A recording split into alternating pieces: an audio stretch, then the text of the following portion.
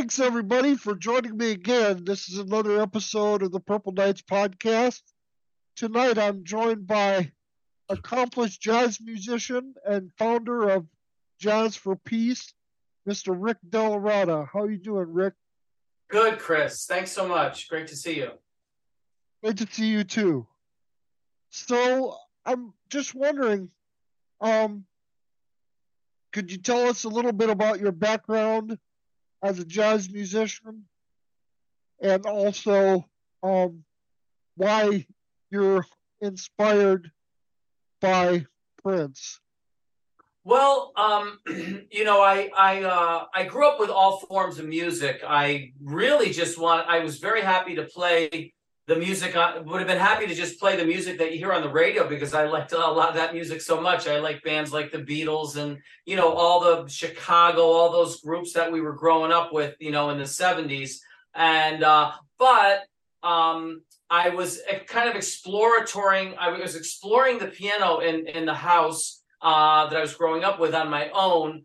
My parents ended up, wanting me to take piano lessons with a classical music teacher. So now I'm bringing that into the mix. And then as I'm, listening to all this great music that just I was hearing as a kid that, the people in the neighborhood listened to and all that, I started to come across with some just tremendous musicians that were, you'd hear within this music, when I started to get to people like, let's say, Yes or Emerson, Lake and Palmer, I started to notice that these guys were like whiz kids on the keyboard and just could play amazing things and stuff like that. Of course, you start getting into all kinds of grooves, and funk was, really great stuff to when that started coming into play and all that. And at some point or other, I started to get into jazz, kind of when I discovered it by accident in a library. So now I've got all these things rolling, and along comes this musician who, to me, it was almost like the second Stevie Wonder type of guy, because, when Stevie Wonder came around, it was like, here's this prodigy genius kind of guy who would play all the instruments on his albums. Some of his albums he'd be like playing, Stevie Wonder on the drums, Stevie Wonder doing this, Stevie Wonder doing that. And here comes this guy, Prince, who just takes the baton and starts running around the marathon, whatever it is, starts running with the baton of that kind of one man, force of nature, freak of nature, kind of, So like Prince is like, I'm just getting a vibe from this guy who's like in a basement doing it all. You know what I mean? He's singing his brains out. He's composing, he's playing, and he's a high quality musician. And he's just like this package. To me, it was an unstoppable package. You know what I mean? It was just a wonder kind sort of situation. So naturally, I started to get a vibe like, man, this guy's a serious presence. And then I end up in a movie theater with, just all these regular people watching like his movie, Purple Rain or whatever. And I'm like, man, this guy's really, you never know what he's going to do next. You know what I mean? You just never know. He might be in a movie and all your friends might be there. Because a lot of times as a musician, you're admiring the music on your own and hoping you'll turn some friends onto it. I know I used to like have kids over because we had a swimming pool in the backyard, and I'd bring them over to go swimming, and we'd play some of their favorite, tunes, whoever. It might have been the Allman Brothers or the Doobie Brothers or whoever, some brothers or some sisters. And I would sneak in some Chick Corea Return to Forever just to see what would happen, would it fly over their heads or whatever. But, Prince was a musician of this high caliber, but able to like, you know what I mean? Like that everybody could identify with to some form or other. So he had this, just this tremendous, he was a tremendous force, and he was really on the cusp of almost everything at one time for a minute there, before the things that we're going to talk about, getting sabotaged by your label, et cetera, et cetera. Yeah. I mean, you as a jazz musician, I think, can really vibe with Prince and respect Prince just on the fact that he could play so many genres and so many different forms of music, from jazz to funk to rock and roll to everything in between. He has it's been said, in the fan community as well, that he has a song for every taste. So it's really unique, and it's gratifying to be able to have a podcast to talk about a musician of that caliber. And could you tell us a little bit about your organization, Jazz for Peace? Do you offer grants to budding musicians and stuff like that? Is that what you do? Well, yeah. So basically, so what happened with me is I embraced all kinds of music, as I was telling you, and I started playing in all kinds of bands. Now, jazz became kind of something I felt like I had to. You get to these situations where it's like you have to make a choice because you realize there's only whatever however many years on the planet, and there's just too much music to experience. So I was thinking, okay, I'm definitely going to keep exploring the jazz idiom. But while I'm doing that, I have these skills and I can play any kind of music, and I enjoy playing any kind of music. So I'm playing with all kinds of bands, big band music. From the Artie Shaw Orchestra, touring with them, R&B type of flavored music as the keyboard player for the Platters. Jazz. I was opening act and MC for Dizzy Gillespie. And then what happened was I get to the point, so then I get to the point where I come to New York, and I was doing gigs. This was kind of cool because it was like no one can afford to do New York. That's the whole thing. It's like everyone's hanging in there trying to figure, because it's such an amazing, it's kind of like those antelope. Well, this shirt is from Africa, and this is a story that I was in the Mara with these African guys taking me out there because I was helping indigenous people. And they point to all these antelopes, and they're not antelopes, but they were like antelopes, the really fast ones. I forgot, gazelles. Oh, yeah, yeah. Yeah, they say, see that gazelle over there? I say, yeah. He just won a fight with all these other gazelles to reach the point where he can mate with these women. You know what I mean? These female gazelles. And they said, guess what he's going to do now? I said, what? He's going to chase those gazelles without food, without water, without eating, without stopping, without catching his breath. He's going to try to mate with as many gazelles as he can until he literally drops dead. And then the next guy who wins the next battle is going to run in and try to do it. So New York is almost like that, because you're coming here to like grasp everything, but you're trying to survive at the same time as a musician, while you're in the trenches of jazz. You know what I mean? You're hanging with the cats, you're going to the jam sessions, you're playing with people in little apartments, stuff like that, But your gig at night could be on a Broadway show, it could be here, it could be there. For most people it wasn't, but for some, right now, like last whatever X amount of years. Anyway, the point I'm trying to make is that while I'm doing that, I start getting these gigs as a piano bar entertainer in Norway, in Sweden, in Japan. And I'm going out and singing now because, in New York, they know of me as a serious piano player. But over there on these gigs, it's like they don't want to hear me. They don't want to hear any piano. They just want to hear the piano to accompany the voice. So I'm doing those, and I'm coming back with a boatload of cash. And now I can do whatever I want in New York City. You know what I mean? I don't have to worry about making the rent. You know what I'm talking about? Right. Like I don't have to worry about making rent. I got the rent. I got the rent for a long time because I just came off of this thing for 4 months or whatever in Sweden. Yeah. And I come back and I'd be like, okay, I'm just going to like hang and do, but it got to be like polarities. So now I realize I have to record as a leader because I've got to put it all together. I'm on a gig. I'm either singing too much and not playing, which is the piano bar circuit, or not singing at all because I'm accompanying someone, the singer in the band, you know what I mean? Or I'm on a really cool gig with some horn, some great saxophone player, his sideman or whatever, but my originals aren't being, you know what I mean? I'm not. So to put it all together, I started recording my own records. And as I started recording my own records, that led to me traveling all around myself as a leader. And from all of this touring that we've talked about, the combination, I realized that music could heal our world and solve our problems. This is just something because Chris, as you know, it cuts through every barrier that mankind has in front of us. You know what I'm saying? It really does. It really You know, does. like let's say two people can't speak the same language. I can play music and connect with that person. Right.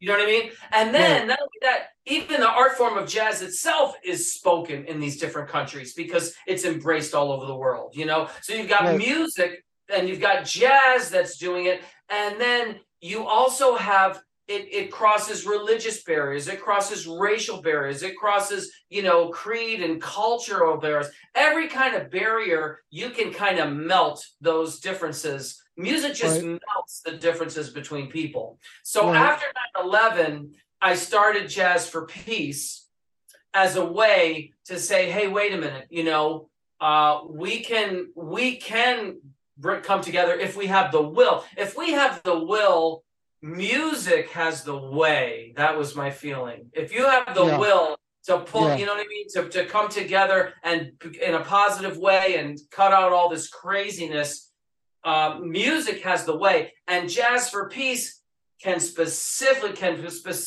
get to that way by three things. One was an educational series that brings music back into the schools. Two is an instrument donation program that puts an instrument in a person's, in a child's hand, whether he has the money or not or whatever.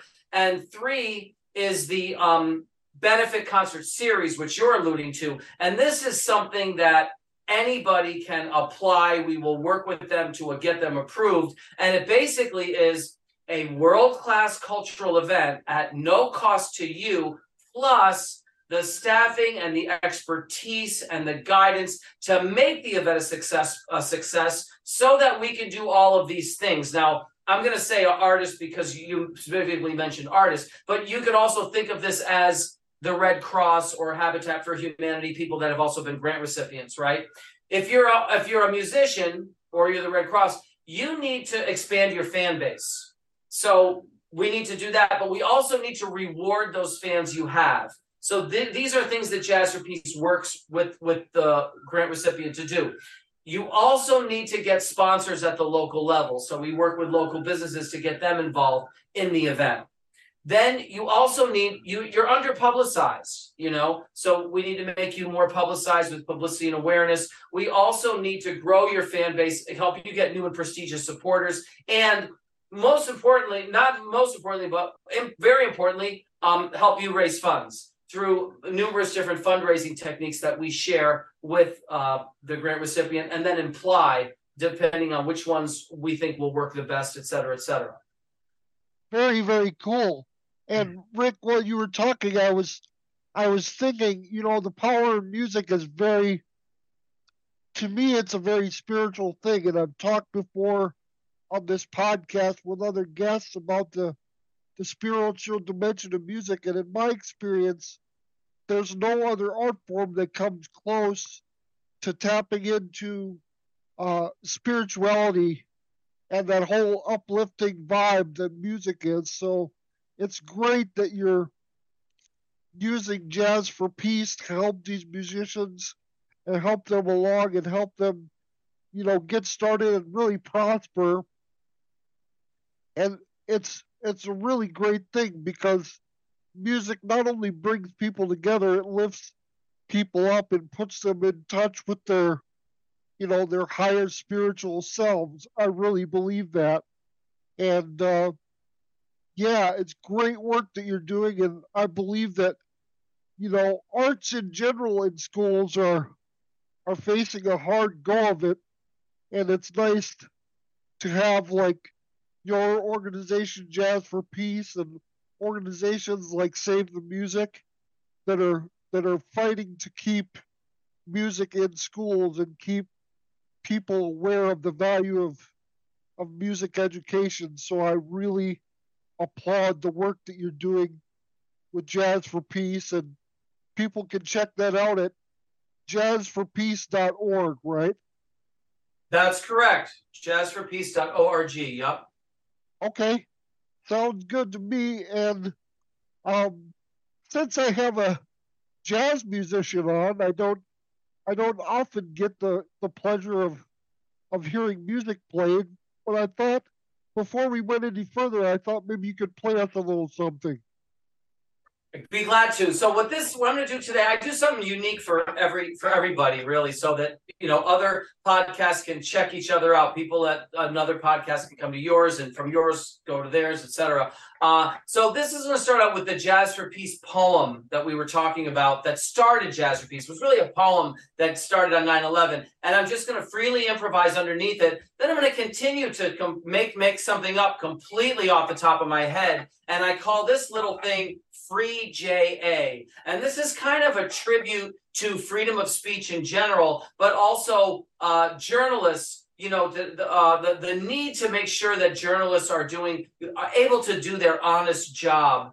Reporting on things, especially things because you get these horrible situations with war, and it's so bad for civilians. And I want to make sure that journalists are not persecuted if for reporting on those things, because we have to make sure that we do not bomb civilians and do crazy things that happen during wartime. So that's called Free JA, and that's just going to lead into a little excerpt of a song called Antonio's Song by Michael Franks. And when I started, people started hearing me sing. They used to always say I sounded like Michael Franks or Chet Baker. I don't know if I will today or not, but that's who they would say. And the cool thing about this song is it kind of brings to light the problems that we're having with our environment, the rainforests and stuff like that. And it's funny, I just heard from some people in Nepal today, and this was a song that I actually sang in a concert that I did, Jazz for Peace, in Kathmandu, Nepal. So that's in Antonio's. Wow.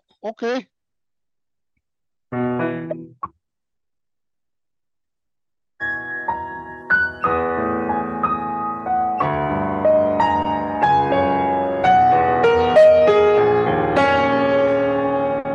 I hear Jazz for Peace.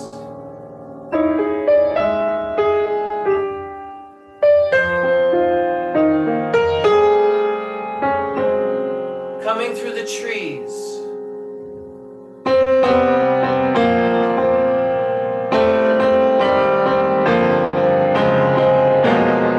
And in my heart it fills me like a celebration. I see the light.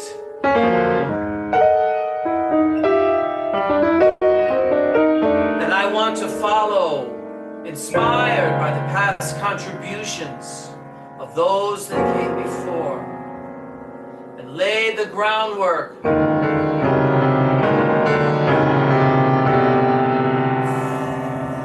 us to build on in this universal language that is a gift for all mankind.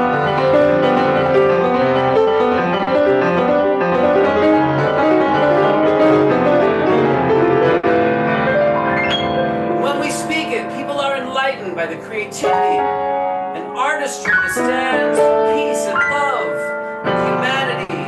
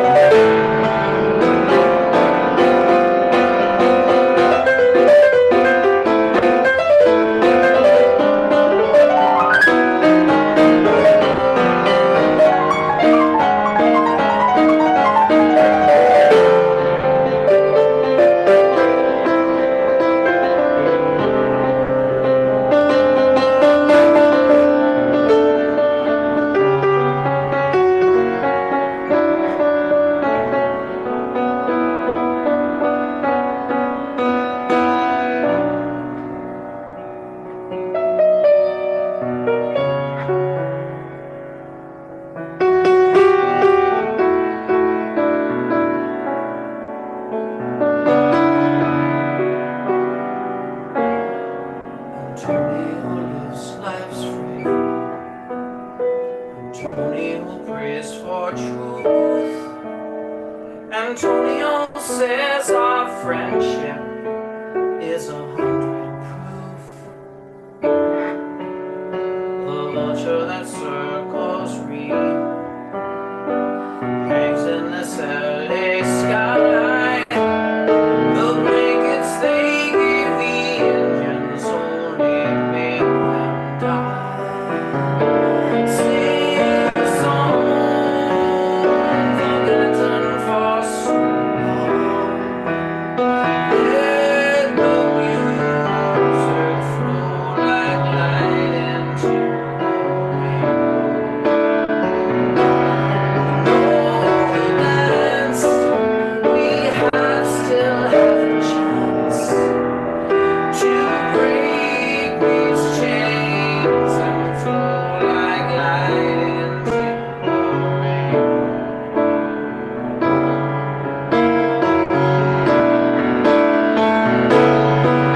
Sing a song forgotten for so long. Let the music flow like light into the dance. We still have a chance to break these chains and flow like light into the rainbow. Like light into a rainbow.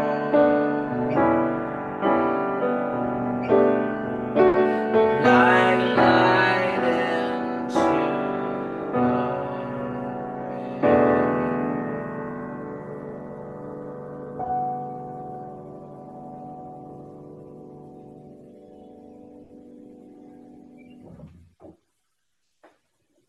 Nice work. That was incredible. Thank you so much. My pleasure. Thank you so much. That's Rick DellaRatta, ladies and gentlemen. And yeah, we're talking about Jazz for Peace. We're talking about Prince. And Prince did some forays into jazz. He wasn't a proper jazz musician, but he dabbled a little bit in all genres, as I alluded to earlier. And perhaps the most jazz heavy material that he ever recorded was under the moniker of Madhouse, which was actually just a two-man effort. It was him and saxophonist Eric Leeds um, did, I believe, three Madhouse albums in the 80s, but only two were officially released. And Rick, I know I sent you two tracks, one from the first Madhouse album, one from the second Madhouse album, and I just was wondering what were your impressions of those tracks and Prince and Eric's musicianship on those tracks? Sure. Now the interesting story is Eric Leeds is the brother of someone on Prince's team, right? Someone on Prince's team had a jazz musician brother. Is that right? Something like that? That's what I Yeah. read anyway. Yeah. Well, Eric's brother was Alan Leeds, who was actually Okay. Prince's tour manager, There it is. Tour and manager. actually Right. was actually before that was actually tour manager for James Brown.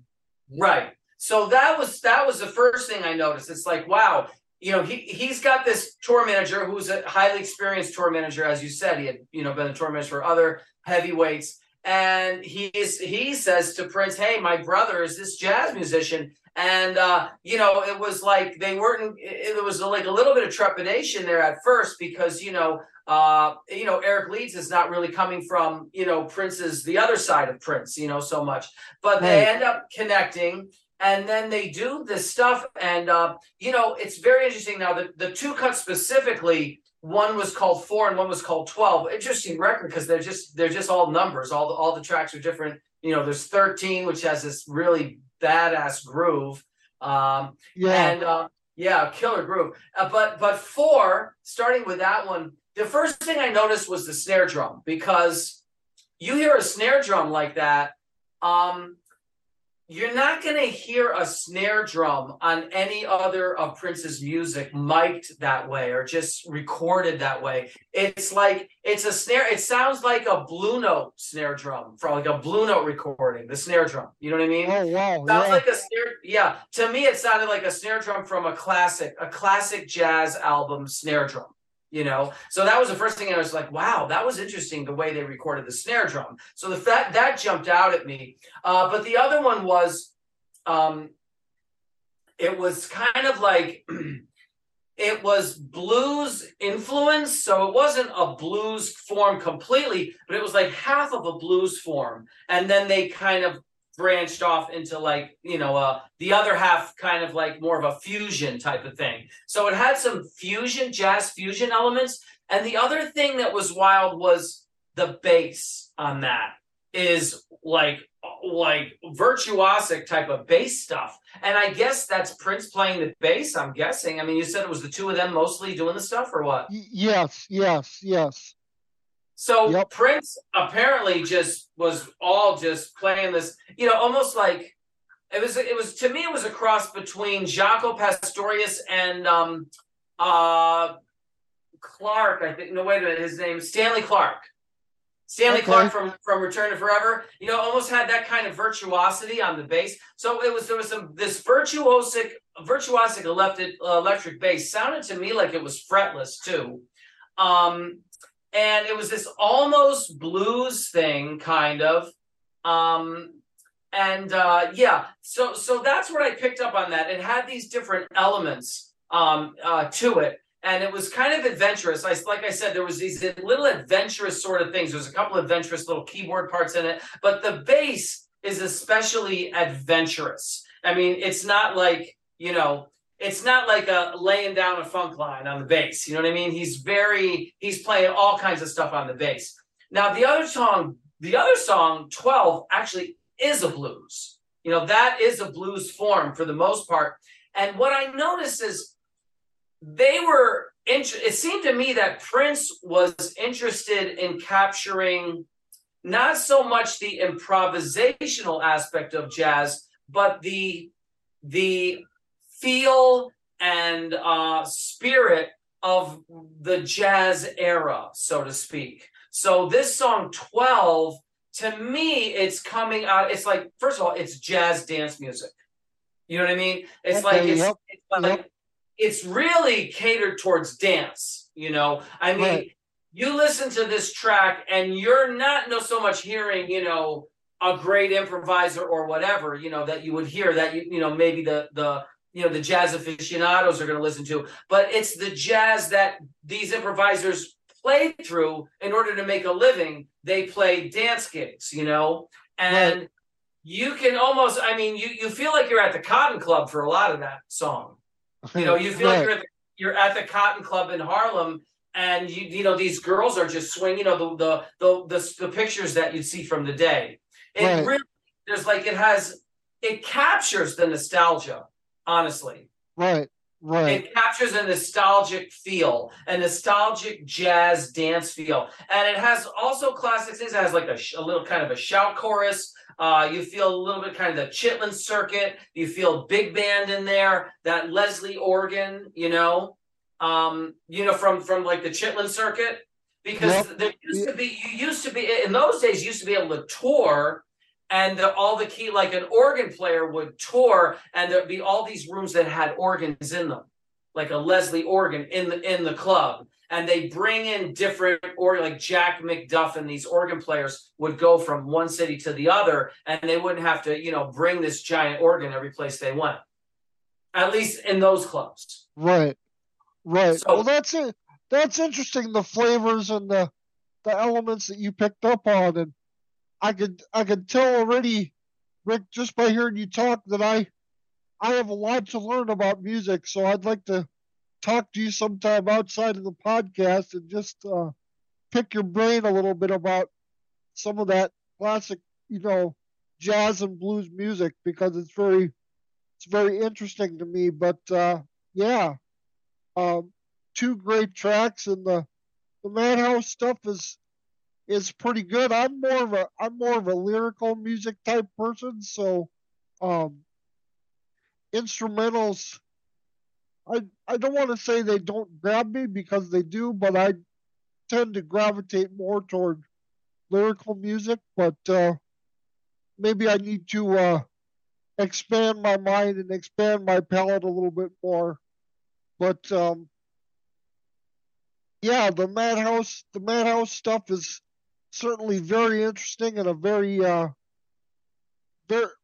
was done in a very prolific era for Prince. That 1985, 1986 era was very prolific for Prince, and Eric Leeds was a fixture in Prince's bands for much of that time and even a little bit afterwards. So yeah, very interesting stuff. And I know Rick, you also wanted to talk a little bit about Prince's battle with Warner Brothers because it sheds a little light on how Prince was forward thinking in terms of how the music business was going to change and evolve through the years.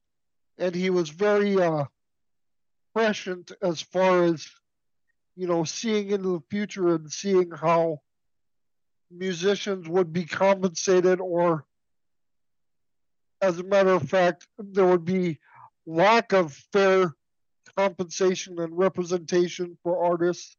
And Prince was able to see that and fought for his independence as an artist. And I know you wanted to speak a little on that. So, what would you like to say Well, about that?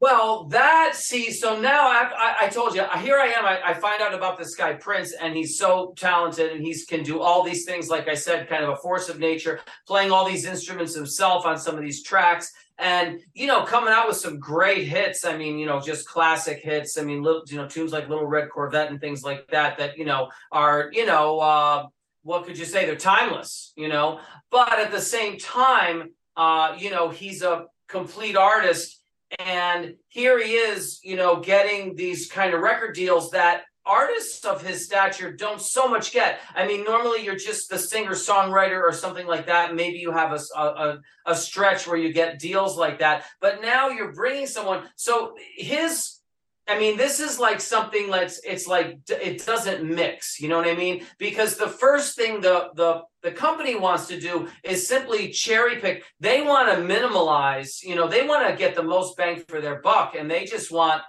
Prince to give them one or two songs that are give them a couple of Little Red Corvette type of songs. That's all the label's looking for, Right, And Prince right. wants to develop, he wants to develop his artistry, he wants to develop his music. He's got all kinds of ideas, and he was prolific, as we know now, from all these things that are in the vaults that never got released. I mean, there's so much stuff that he's recorded. So he's in this horrific situation where, he's competing against other like total pop stars when he's got all of these other talents that are not necessarily going to compete on that level, because, you're not like you're saying yourself, you're not going to have and the audience for instrumental music that you're going to have for, certain types of pop music, etc.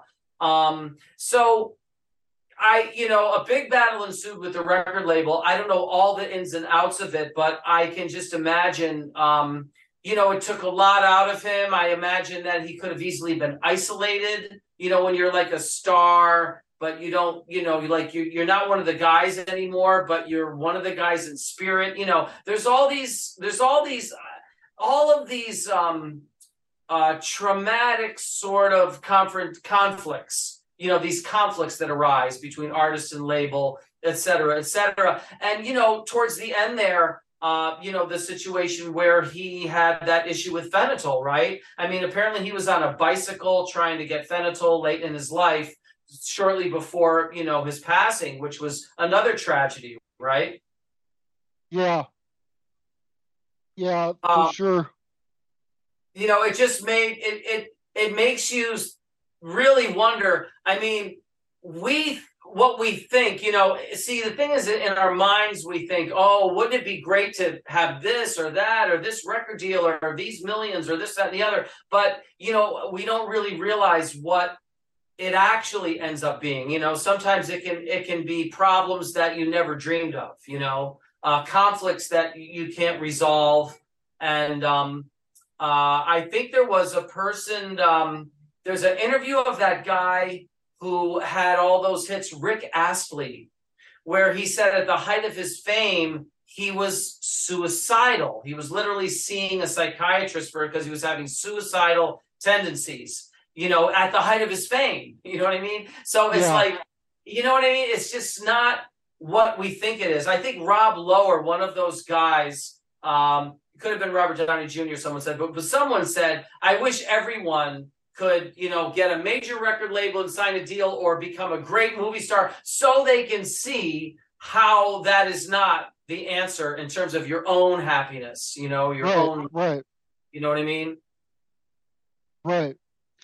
I mean, and that's where Prince said in a interview in December of 1999 with Larry King, he said that he had to search deep within himself and decide whether money and fame were more important or, spiritual health and growth. And he chose spirituality over fame and fortune in terms of, importance in his own life and in his own heart and soul. And I think there's a it's a slippery slope, right? Because being famous, you get recognition and you get, fame and adulation and all that. But when it comes down to it, what does that do for your humanity? It isolates you, it frustrates you, uh, it limits you in a way because you're not able to live authentically and true to yourself. You have to keep up this image, this persona, that the label puts on you or wants to market you as, and I think that was Prince's main issue with the label was that they were holding his artistry back. They were holding his ability to um, produce, art. They were holding it hostage, so to speak. Right. And I think that was Prince's main issue with the label was they were, he likened it to, of course, being an African American man, he likened it to a form of slavery, which Right. was controversial at the time, and it's still, controversial to think in those terms today. But as an African American man, I get that that's where he would, that would be the prism through which he would see that. Um, and then towards the end of his life, he was finally able to get the rights back to his own masters, and that was huge for Prince in 2014 when he got back with Warner Brothers. But the whole struggle with his label was about, um, from my perspective, it was about artistic freedom and freedom to, um, create, you know, unfettered, unbound by any restriction or any imposed belief of what an artist should be or how they should um, act, according to a label or a PR team or whatever you want to say. Um, what do you think about that, Rick? Well, absolutely. I mean, just so I don't forget, I wanted to say, a couple of really, just to get an idea of the level of his artistry, a couple of interesting things were his cover of Betcha by Golly Wow. Yes. holy Jesus, you know what I Yes. mean? Yeah. When you can cover somebody else's song and like at that, just it's mind blowing, really, what he did with Yeah. that tune, and it's a great tune, but he like nailed it. You can do somebody else's tune, but that doesn't mean you're going to do the kind of justice that he brought to that song. So it's an Right. incredible cover. And then the solo that he took in "While My Guitar Gently Weeps," where he just blew the house down. Oh That one yeah. with Tom Petty and Yeah. all those guys. If you want to hear the kind of music, the kind of the level of musicianship that he was at, check out that, those are two things to check out anyway, of I'm sure a large handful. But back to this, I think what happens is, the label is, it's a corporation, it's a monster, it's a separate entity, and they're looking to create something of you that they sell to the public. And then what happens is you find out that the public is adoring something eventually that's not you. So now Right. the public is liking something, but that's not you, and you can't get out of it. So now what you are is trapped. You're like captured. You know what I Right. mean? And Right. the Elvis movie actually brought that up about the Yeah. situation with Elvis, Yeah. Yeah. because he wanted to do these other things and he wanted to go in these other directions. And, they're like, no, no, no, we want to sell, we're selling this Mickey Mouse version of Elvis. You know what I mean? And Right. we're going to make Mickey Mouse sales by selling you as a caricature kind of thing, Right. Right. and and the other thing was, Prince was at a time when I started to notice myself greatest hits albums coming out of bands that like were still alive, they're still breathing, they're still young. You know what I mean? Right. Here's Prince probably in his 20s. I don't know. He definitely wasn't out of his 30s. And a greatest hits album. And even Prince himself is quoted as saying, you put out a greatest hits album when you either die or you want the artist to die. That's like, it's the Right. last thing. And that's what and so he's on like his third album with Warner Brothers, and already they want it to be a greatest hits album because they think that's what's selling now, the greatest hits of everybody. But that's basically a past tense Right. release. Right. That's not even a current release, a greatest Right. hits album. So imagine, what you would feel like if you're him and the label's telling you, here's your next album, your greatest hits. Almost like we're retiring you. Yeah. You know? Yeah, that's true. And so how do you dodge all of those things? I don't think you can without a certain amount of aging and maturity. I at this level where I'm at, I kind of study philosophies like Stoicism. I've even said it on a couple other podcasts because I do want people to check it out. If you think you're going crazy, try to study what, some of these teachings of this guy, Marcus Aurelius, who basically just scribbled all these little notes, and he never meant to publish it, and they found it. And then there's these other guys, Epictetus or whatever, that also were similar, and they put them all together and they call it a stoic. But it's a way for you to cope with some of these things, because otherwise, you could end up going crazy, or you could end up, turning to drugs as an escape for emotions that can't really be. They can't. I see Prince as a person who got caught in situations where there isn't a proper human emotion to describe the feeling that you're having. You know what I mean? The Right. heartbreak. Right. You're being turned into a dead figure, or a figure that is not you anymore, but they're asking you to like that. And this happens with a lot of artists. An example that I was thinking of just recently is, for example, the Mississippi River, is drying up, supposedly. I don't know if you heard about it, but, the Mississippi River, which is one of our great rivers, and it's drying up. And, if it really is drying up, which it may be, because from what I've seen, if things don't turn around, we could lose, this is like America's greatest river. is there really an emotion that fits that? No. But what they're doing is what the article will do. The article will say, yeah, the Mississippi River is drying up, and that's causing a problem for, boats to move their products. So in other words, Kellogg cornflakes or Rice Krispies might have lower profits because they can't get their cornflakes. So now you can have a human dwell. Oh, what a shame. This multi-billion-dollar company is going to sell less Rice Krispies. You know what I mean? Yeah, that's a human emotion you can fit to it. But the Mississippi River itself drying up, there isn't really an emotion that fits that, because it's an unbelievable, it's an unfathomable tragedy, right? Because right. it's part of American culture, American history. I mean, our studies of everything. The Mississippi River's been running. It's not something we can fathom.